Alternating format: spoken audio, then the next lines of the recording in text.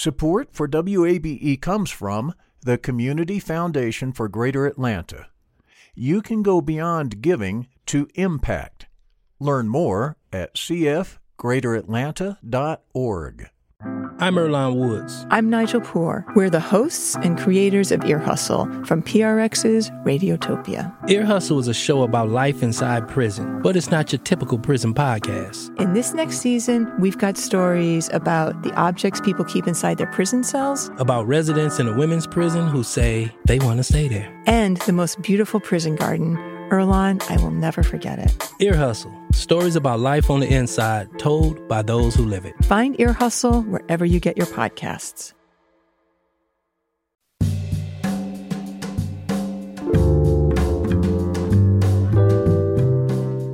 From WABE in Atlanta, welcome to this Thursday edition of Closer Look. I'm Rose Scott. Coming up on today's program, why FEMA is changing a policy criticized for denying Black families disaster relief funds. We'll find out what that's all about. Also, there's a COVID-19 alert in Douglas and Cobb counties. That's because of a steady increases in positive tests, emergency room visits, and hospitalizations. Douglasville Mayor Rochelle Robinson talks about the city's measures to mitigate the spread. All those conversations are just ahead. But first this, the Centers for Disease Control and Prevention, they've issued an urgent health advisory to encourage COVID-19 vaccinations among pregnant people. The health advisory says the agency strongly recommends COVID-19 vaccination before or during pregnancy because the benefits far outweigh the risks to pregnant people and their infants.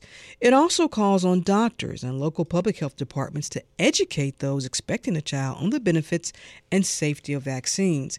The CDC says pregnant people who contract COVID-19 are at an increased risk of ICU admission and death, with more than 161 deaths reported from late January through late September. Meanwhile, Georgia Department of Public Health Commissioner Dr. Kathleen Toomey stressed the importance of the CDC's new advisory. Another high-risk condition, incidentally, is pregnancy, and CDC now is actively urging us to ensure that pregnant and recently pregnant patients get vaccinated or get boosters, as they are more likely to become severely ill. Dr. Toomey and Georgia Governor Brian Kemp held a press briefing earlier today to give an update on the coronavirus here in the state. Now, Dr. Toomey cited Georgia's overall vaccination rates need to improve. The single most important thing we can do as a state is get additional people vaccinated for the first time. Our numbers of total vaccinated individuals are still too low, and most experts believe that our rates are not sufficient to combat any possible future surges that may come our way. Dr. Toomey also talked about who's eligible for the Pfizer booster shot. Right now, these boosters are just for people who have received Pfizer. And I know that's really of concern to people who have received J&J or who have received Moderna. That will be coming. We anticipate from CDC that the recommendations for boosters for the other vaccines will be coming in the coming weeks very quickly because they are examining the data for those vaccinations, but it's just for those individuals who receive Pfizer. And remember that your current vaccinations are still offering significant protection, and no one is authorized at this time to boost with Moderna or Pfizer. In other news, the path for Buckhead to break away from Atlanta, just got a big push. Republican state senators have drafted a bill that would allow Buckhead residents to vote next year on creating their own city. Alpharetta State Senator Brandon Beach says his bill will only be reviewed during November's redistricting session at the state capitol. Let me be clear, this is not on the call for the special session. We cannot bring this up on the floor of the Senate. We can have committee meetings. Beach says those hearings will look at a recent Buckhead City feasibility study. And the Buckhead breakaway movement has been fueled by an increase in violent crime in the area. And we should note that violent crime is taking place throughout the entire city of Atlanta. Finally, there's officially a new chair of the Fulton County Board of Elections. Longtime Atlanta Democrat Kathy Woolard took the oath of office yesterday. From WAB News, Woolard says her experience will be beneficial and allows her to see beyond what she calls the, quote, chatter and smoke of politics and find the facts. That's the approach she plans to take overseeing Fulton elections, which has been the subject of an ongoing disinformation campaign following former President Donald Trump's 2020 loss. In the general election last year, the metrics speak for themselves. Fulton County performed admirably, and what we want to do is establish a basis of consistent excellence so that the attention can go elsewhere. Willard dismissed criticism that she's too partisan for the post. Fulton is trying to stave off a state takeover of the county's elections department. That's under Georgia's new Republican-backed election law. Reminder, early voting for the November 2nd municipal elections start October 12th. This is Closer Look.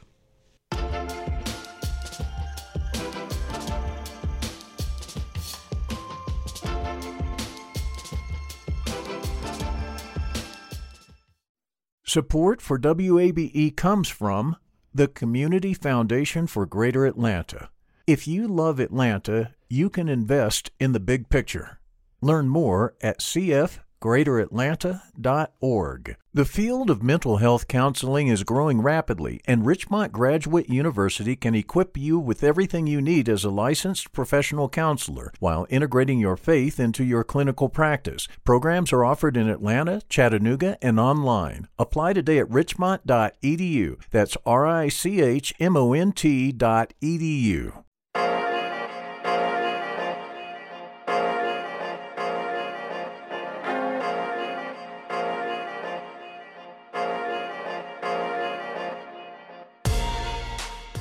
And Closer Look continues now. This is 90.1 WABE, Atlanta's Choice for NPR. As always, I'm Rose Scott. 2 neighboring counties are being closely monitored as COVID-19 cases continue to rise. Now, according to the Cobb and Douglas Public Health, both are experiencing steady increases in COVID cases, emergency room visits, and hospitalizations. Now, you may recall recently I spoke with Cobb County Board of Commission Chairwoman Lisa Cupid about her move in signing a declaration of emergency for Cobb due to the rise of COVID cases and a partnership between Cobb and Douglas County with Wellstar to open more testing sites. And I'm very fortunate that the leadership has been able to respond and open up these facilities, but we need the public to respond as well and not wait until they are infected. Do what they can do proactively. If you're ill, get tested. Make sure that you do not have COVID, or if you do, take precaution or protocol. But let's do what we can even before then and get vaccinated. Well, since that conversation, Chairwoman Cupid has signed an extension to the Declaration of Emergency through mid-October, keeping all emergency protocols in place. But let's now turn to neighboring Douglas County. Joining me is Douglasville Mayor Rochelle Robinson. Mayor, welcome to the program. I appreciate you taking the time. To be on the program is such a blessing. Oh, thank you. Listen, let's start here because, we are obviously 19 months into this pandemic. And just overall, your thoughts on where you see, or hopefully you see, your county and in your city turning here, let's say by the end of the year. By the end of the year, we just pray by opening more sites and having accessibility that people will go ahead and pay attention to the science and get vaccinated. That's the only thing that's going to stop and slow this spread of COVID-19. And I'm from the military formally. So when you start doing alphabets, Delta, Lambda, Mu, it isn't going away anytime soon. So we need to follow the science and be smart. So I want us to vaccinate ourselves so that we can protect ourselves and others.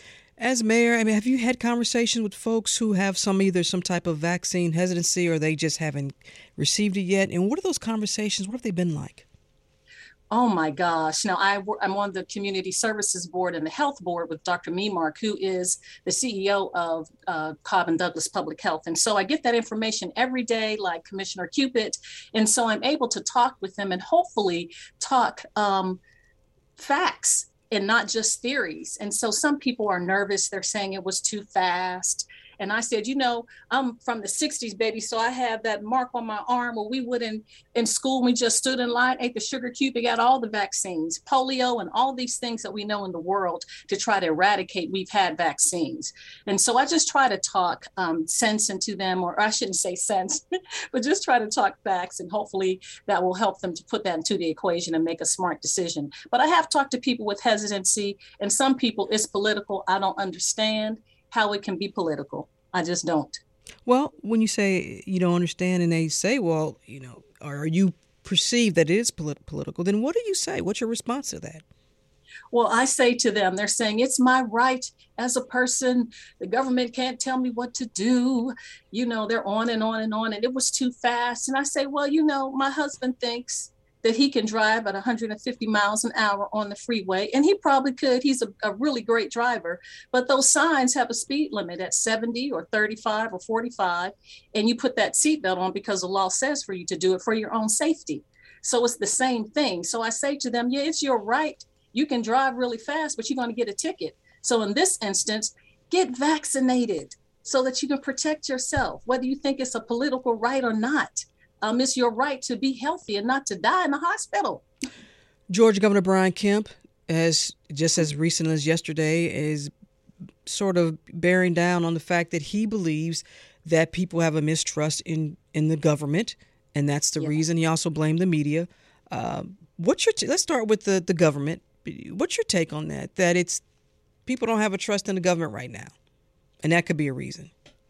Well, I think that some of those, the mistrust is warranted in some because of what we've just come through on the national stage.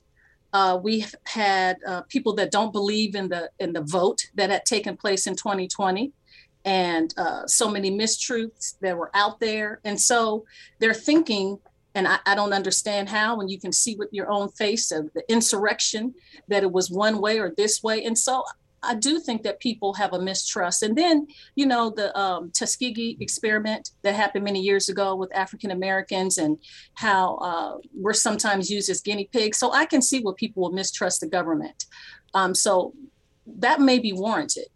But our government has been very transparent, and we don't have a reason for them to mistrust us. So then, where does it, and my apologies for cutting you off, then whom do you think then in the community folks will trust? So we're talking about probably from the faith community, maybe having, primary care physicians come speak with residents, or who then do you think folks can trust? I think it just depends on your paradigm and where you're from. Typically with African Americans, if we've grown up in the church, a minister is a trusted friend. And so having those partners in the faith-based community could be someone that folks would trust, and or the medical professionals, if they have an opportunity to speak with them. And just to talk to people one-on-one, I think it has made a difference. In I have 3 children, 18, 20, and 22. Pray my strength. They're all in college at the same time. And so I've had to go to my daughter's dorm. One's at Kennesaw, Savannah State, and Georgia Southern, and talk to her roommates. And one did not get vaccinated. And we kept talking with her, and she finally did. So I think having that one-on-one conversation with someone that you may have a little bit of trust with, so either an elder, a minister, or a healthcare professional, I think it's people that we can trust. For your residents in Douglasville, you all have received, and I imagine like many other cities, obviously in states, obviously like Georgia, you've all received some type of federal funding for specific initiatives or programs to help as it relates to COVID-19. What have you been doing, and how much have y'all received? I'm curious. $10 million. Is that enough? That last ARP, yes, ma'am. And before that, the CARES Act with the county had given us our portion. And so we had rental assistance. We did collaborate with the Chamber of Commerce to help with all small businesses. And so we had minority business loans as well with the Chamber, Google, and Switch. And so we all collaborated together and helped people to stay afloat during this time, because I did have to do an executive order in the beginning and shut down businesses and people like Gumbos. I know he's going to get me for saying this, but they were calling me and please don't close my business, Rochelle. But I told them, I feel for you, but if nobody's alive to come and eat, we need to shut down for a while, and in the beginning just to have takeout. So, but yes, ma'am, we've used some of those monies for rental assistance, helping with small businesses. We're collaborating with utility departments, with the water department to help people keep their lights on. And we're doing something for the employees that stayed during COVID. We're giving them an incentive, and those who have been vaccinated, we're giving them an incentive as well. Now, You all also, in September, you had the September Saturdays and you had all these incentives and you had some monetary incentives where, Yes. look, money, hey. How successful was that? How was the turnout? That turnout has been great. I just love Rose Scott. She knows everything, the icon. Um, I don't know about all that, but hey. Yeah, yes, you are. Yes, you are. So, yes, ma'am, we did have incentives at September Saturdays. And so we were socially distanced and people had their mask on, but we did give away $100 gift cards. And it was the first week, I think there were probably about 50 or 75. And then it caught on that second September Saturdays. And I think there were about 125 or 200 people that came in and got their vaccine. So that was wonderful. That was a great incentive. You got to continue to do that because if it's working. I know that's right. We'll see we have to collaborate. In other words, you got to get some more money. There you go. And by between the lines. There you go. And by the way, producer LaShawn Hudson told me that, so I want to give her credit because I don't know everything. But I do want to talk about what's not working. And obviously, as the mayor, you are concerned about your residents, and that also includes, the school system here. Now, Douglas County school system may not be the largest in the state, but you have about, maybe 27,000 students? Exactly. Right? And about, 30-some schools. Yes, ma'am. The district is requiring masks. Obviously, you support that. But what do you make of that it is being left up to districts and that maybe there should be a mask mandate for all of Georgia's schools? Or what's your take on that? I think it would be something positive. I know the Board of Regents has not made that decision. And I heard the other day or saw some report that University of Georgia, some of those professors, I think 50 of those professors said, these young students need to be vaccinated because they're putting us at risk to go home with our families. And so, as I said, I have 3 college students and they have hybrid classes. Some are in person, some are online. But Savannah State is serious about wearing their mask, and they've had very low numbers. But Kennesaw, their numbers continue to rise. Georgia Southern, because they're not mandating that they wear those masks.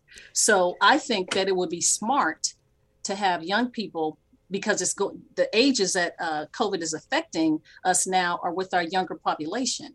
So I would think that the mandate should be across the board. If you're just tuning in, I'm joined by Mayor Rochelle Robertson from the city of Douglasville, and we're talking about the city's response to the pandemic, the ongoing pandemic. Now, listen, when you go to the Cobb and Douglas Public Health website, it clearly says in big red letters, COVID-19 alert.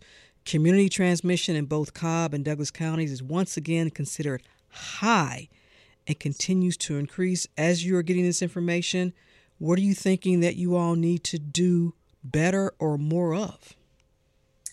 Continue to open up sites and just do PSAs. We've done a lot of public service announcements on our government access channels, and just we have reader boards everywhere. We've purchased signs that are all over the interstate where people are driving.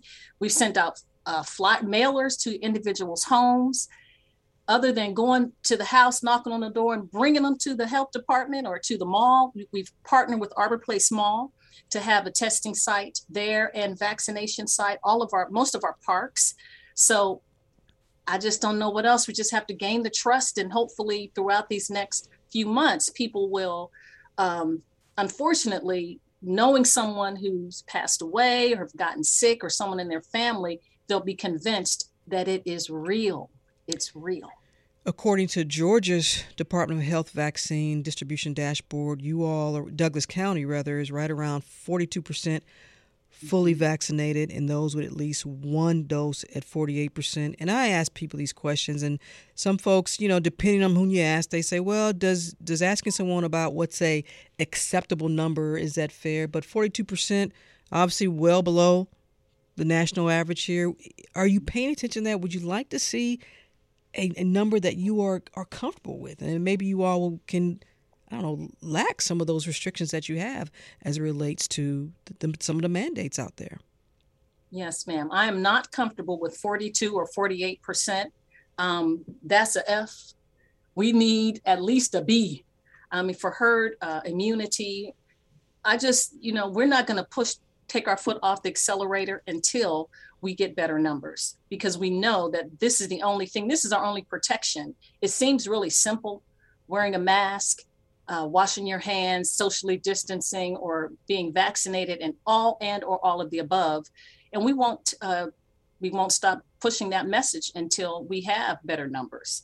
But I'm not pleased at all with 42%. I appreciate that. And I appreciate people going and trusting the science, but we need to do a little bit better. When you think about where you would like for that number to be in that B grade, and then you think about what all you can and what you've done so far. Yes. But, Madam Mayor, honestly, if folks have not gotten vaccinated now, no. Do you think they will? Do you think? And I'm not saying that they're not worth still talking to or trying to do all that. That's up to you all. But through your lens, do you think if folks haven't gotten vaccinated in your city, that at this point they will? I'm cautiously optimistic that we can push the numbers up just a little bit more with exposure. But for the most part, we're creatures of nature. And if they haven't done it this far, after almost 2 years, they're probably not believing that it's real. And we just have to keep the mandates in place to protect ourselves. And that's sometimes where government has to be overreaching and make those decisions that's in the best for everyone and not the individual. So people may be annoyed when they walk in the mall or Ross or eating establishment, but we're going to keep these mandates in place until we can manage it better. Meanwhile, as it relates to COVID-19, obviously we know housing affordability is an issue here in the Atlanta area, and quite frankly, probably an issue throughout the entire state. With the evictions, with the moratoriums up, and I know DeKalb County, theirs is just expiring. What concerns do you have for folks, for renters facing evictions? And have you looked at the numbers in terms of folks who are at risk for eviction? Yes, ma'am. It's alarming. I mean, it's very scary. We've seen more homeless, actually, and we do have initiatives for the homeless. We have Sanctuary Village, which one of our Superior Court judges, Judge Bo McLean, has started. And so we've gotten trailers from the school system that they've had during their building and retrofitted those trailers to be modular homes for some of the homeless. We have a camp behind the courthouse that city provides trash service. We do water, porta potties, but we used to be able to count. My chief of police, Chief Sparks, said we have 33 homeless people, but now it's starting to, the numbers are going up because we see more people that are, don't have shelter.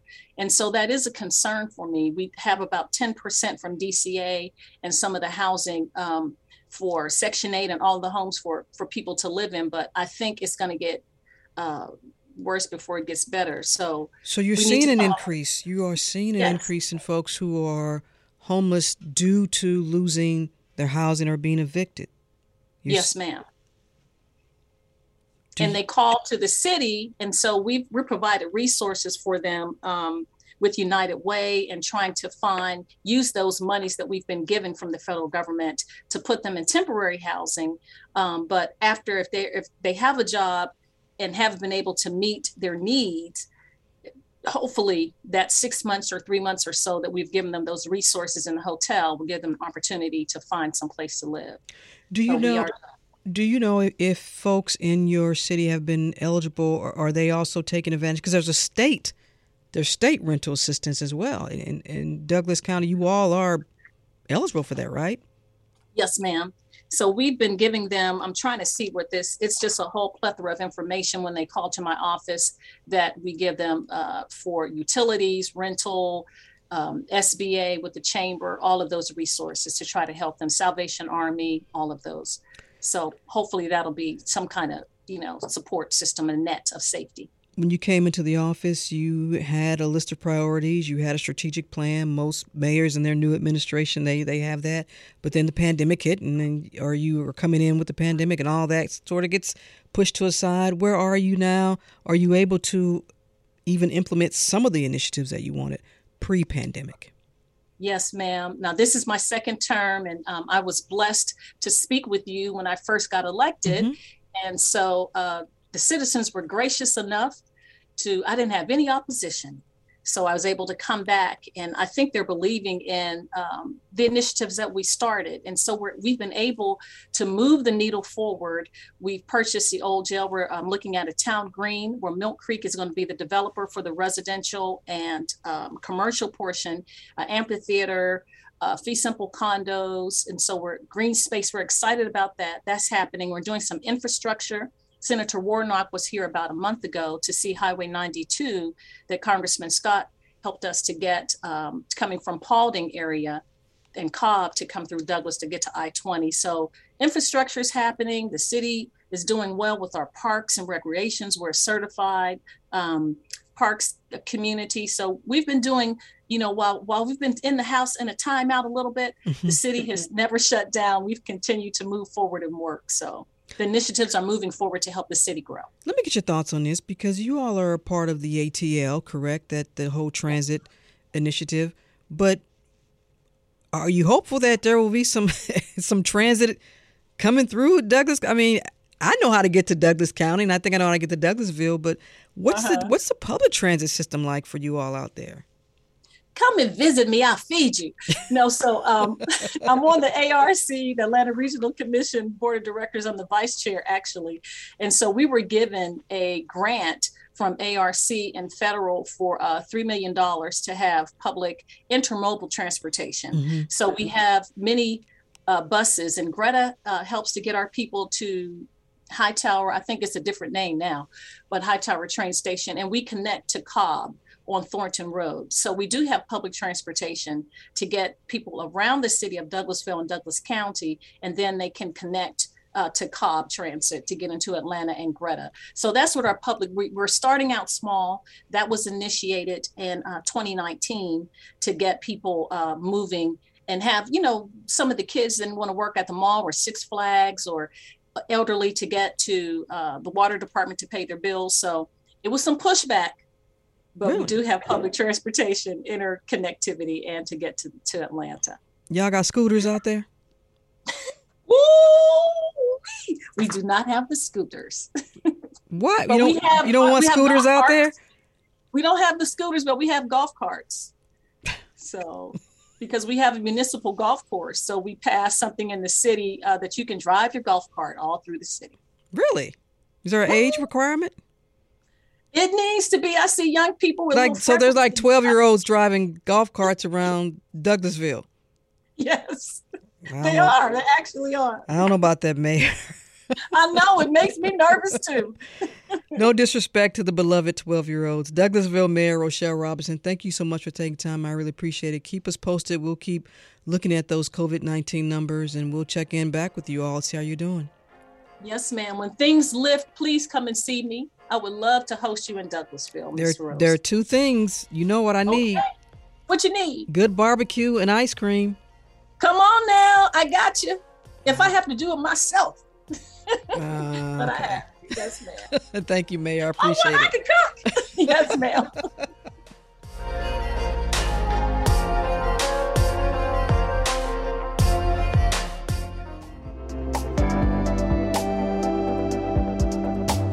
And Closer Look continues now. This is 90.1 WABE, Atlanta's choice for NPR. I'm Rose Scott. When natural disasters strike, as the most recent Hurricane Ida, and folks are displaced, the Federal Emergency Management Agency, or FEMA, they step in to help. For example, there's disaster assistance, which might include grants to help pay for temporary housing, emergency home repairs, uninsured and underinsured personal property losses, as well as medical, dental, and funeral expenses caused by the disaster.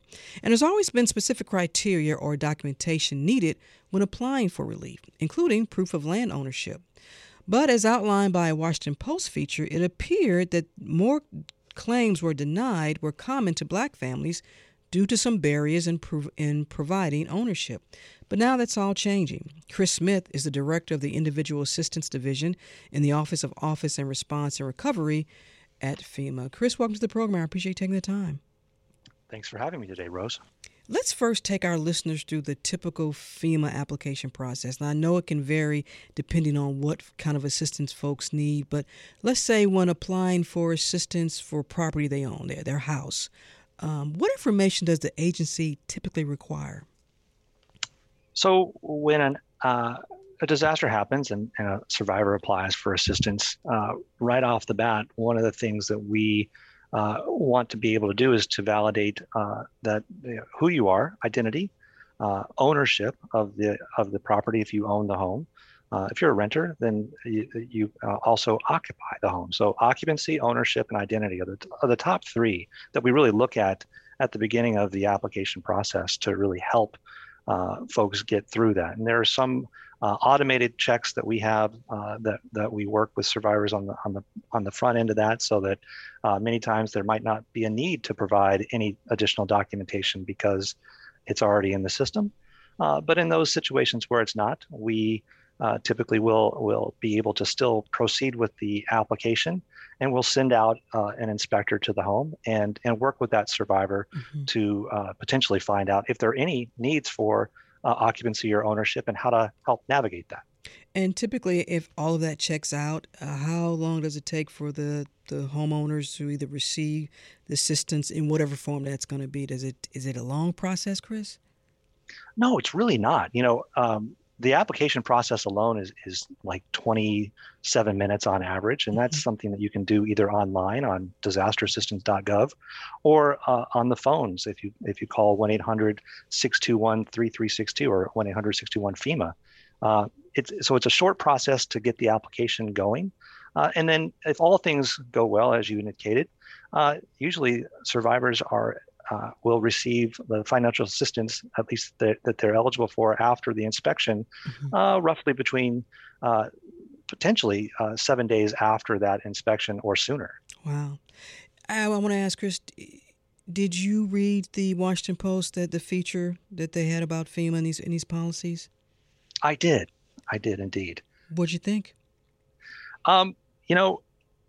I will tell you that I take a lot of pride, as well as many of in fact, all of the employees at FEMA, the work that we do. We come to work every day to help people, and so taking a hard look at our program and our processes, and under the executive order, President Biden's executive order to support underserved communities, we really took that as an opportunity to look at our program and what we could do to address a variety of concerns, including ownership and occupancy challenges that people have had.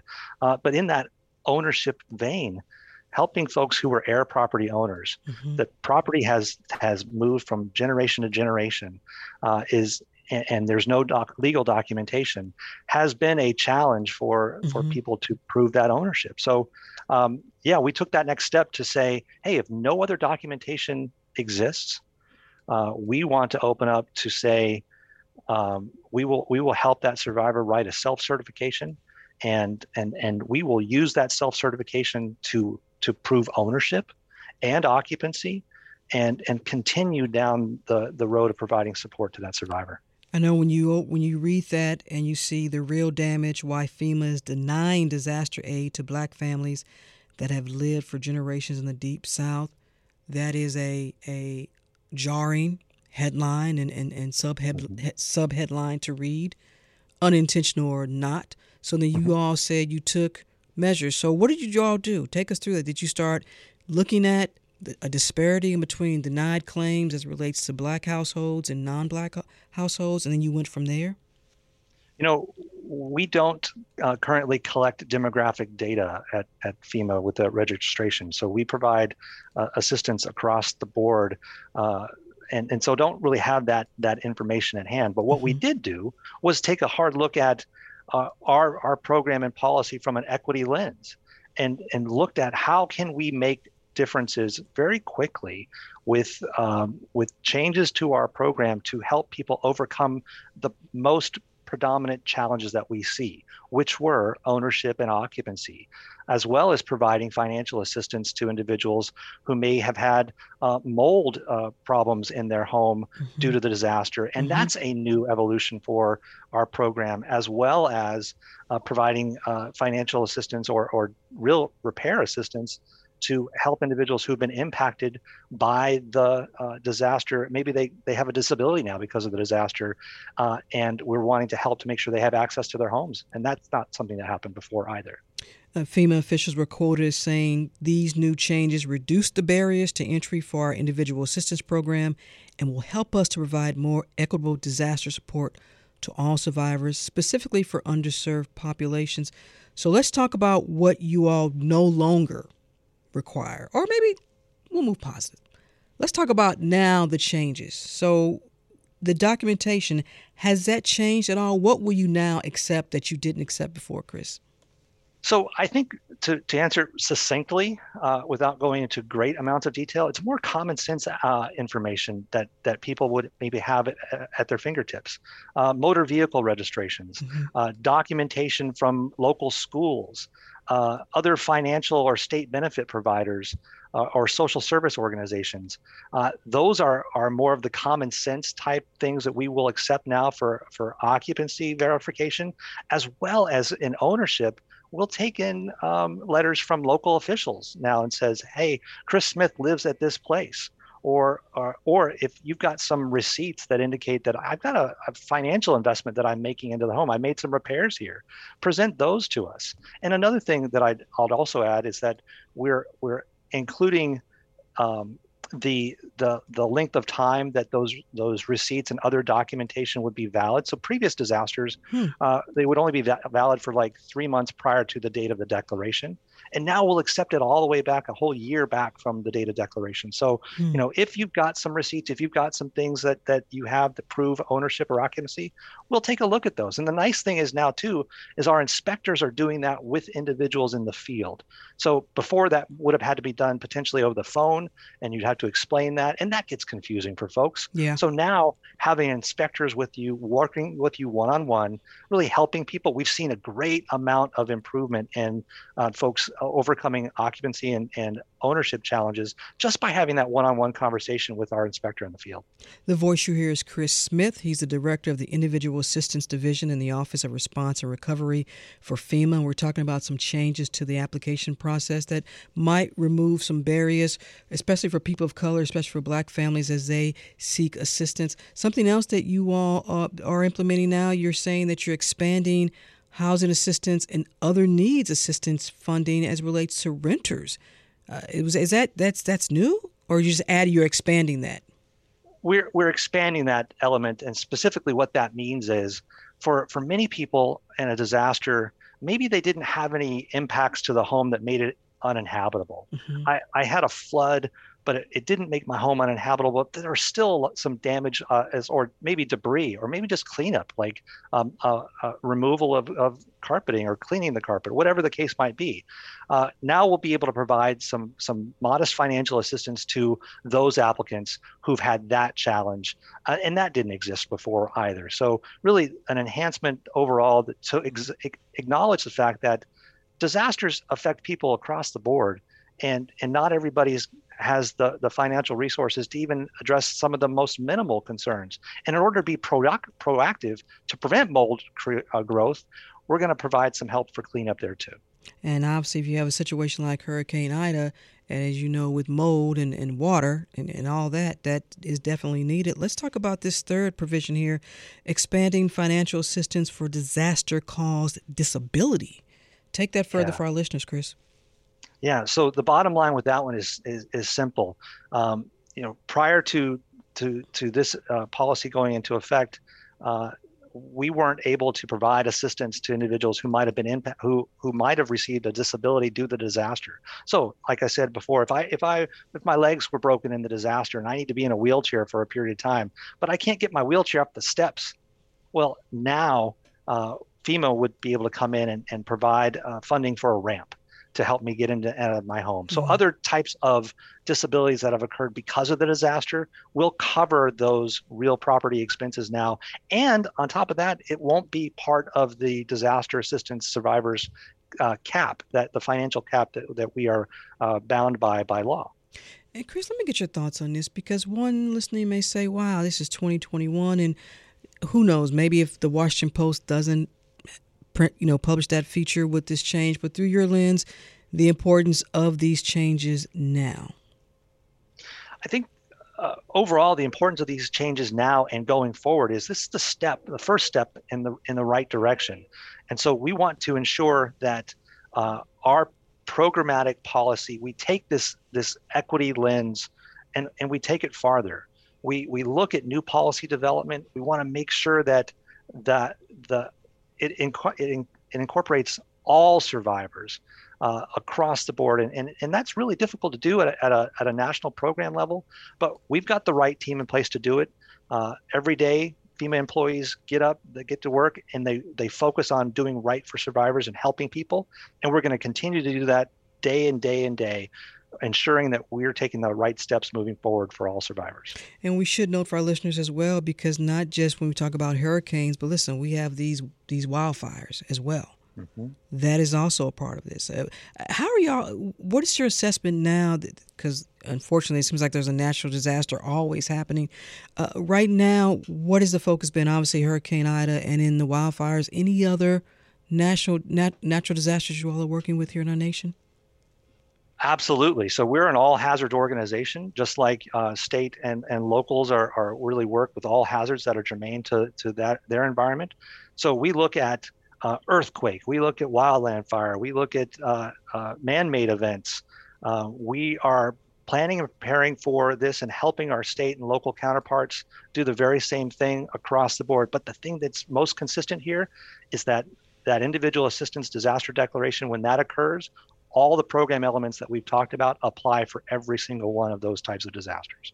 And pretty soon here we'll be getting into fall. Well, we are in fall, but then winter as well. How are you all staffed? I mean, COVID-19 has taken a toll on a lot of agencies, federal and state and local. How are you all staffed?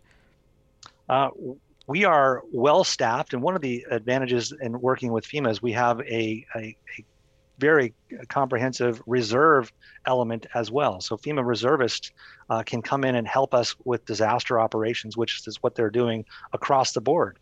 You're right. Never in our time in our history have we ever had disaster declarations in every single state and territory due to COVID-19. Mm-hmm. So we are definitely busy, but we are focused on what this nation needs in the face of disasters and the recovery for that. And we're in it every single day to support the nation's needs. And Chris, if folks want to find out more about now the changes as it relates to applying for assistance when it relates to home ownership and property ownership, it's information's on your website? That is correct. www.fema.gov is a great place to start out to get the information about the latest information about our policies, as well as disaster operations and what you could do, because this is Preparedness Month, the end of it, mm-hmm. but there is always an opportunity to do work for our own personal preparedness, and I recommend wholly that folks do that. Chris, I have an email from a listener who wants to know if y'all are hiring, or where can they find out more information about jobs?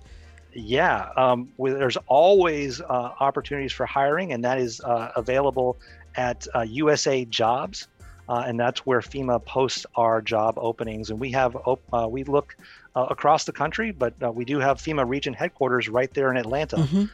And certainly, if folks wanted to take a look there, they post at USA Jobs. I like that. Take a look there. Chris Smith is the director of the Individual Assistance Division in the Office of Response and Recovery for FEMA. Chris, thank you so much for taking the time, answering the questions, and providing this information. Thank you. Thanks so much for having me. Take care.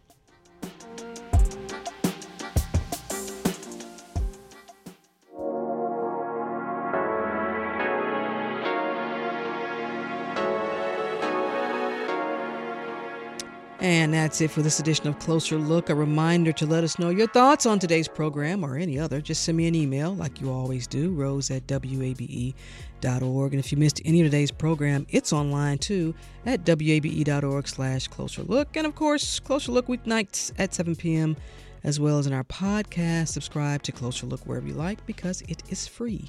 Stay tuned to 90.1 WABE, Atlanta's Choice for NPR. I'm Rose Scott.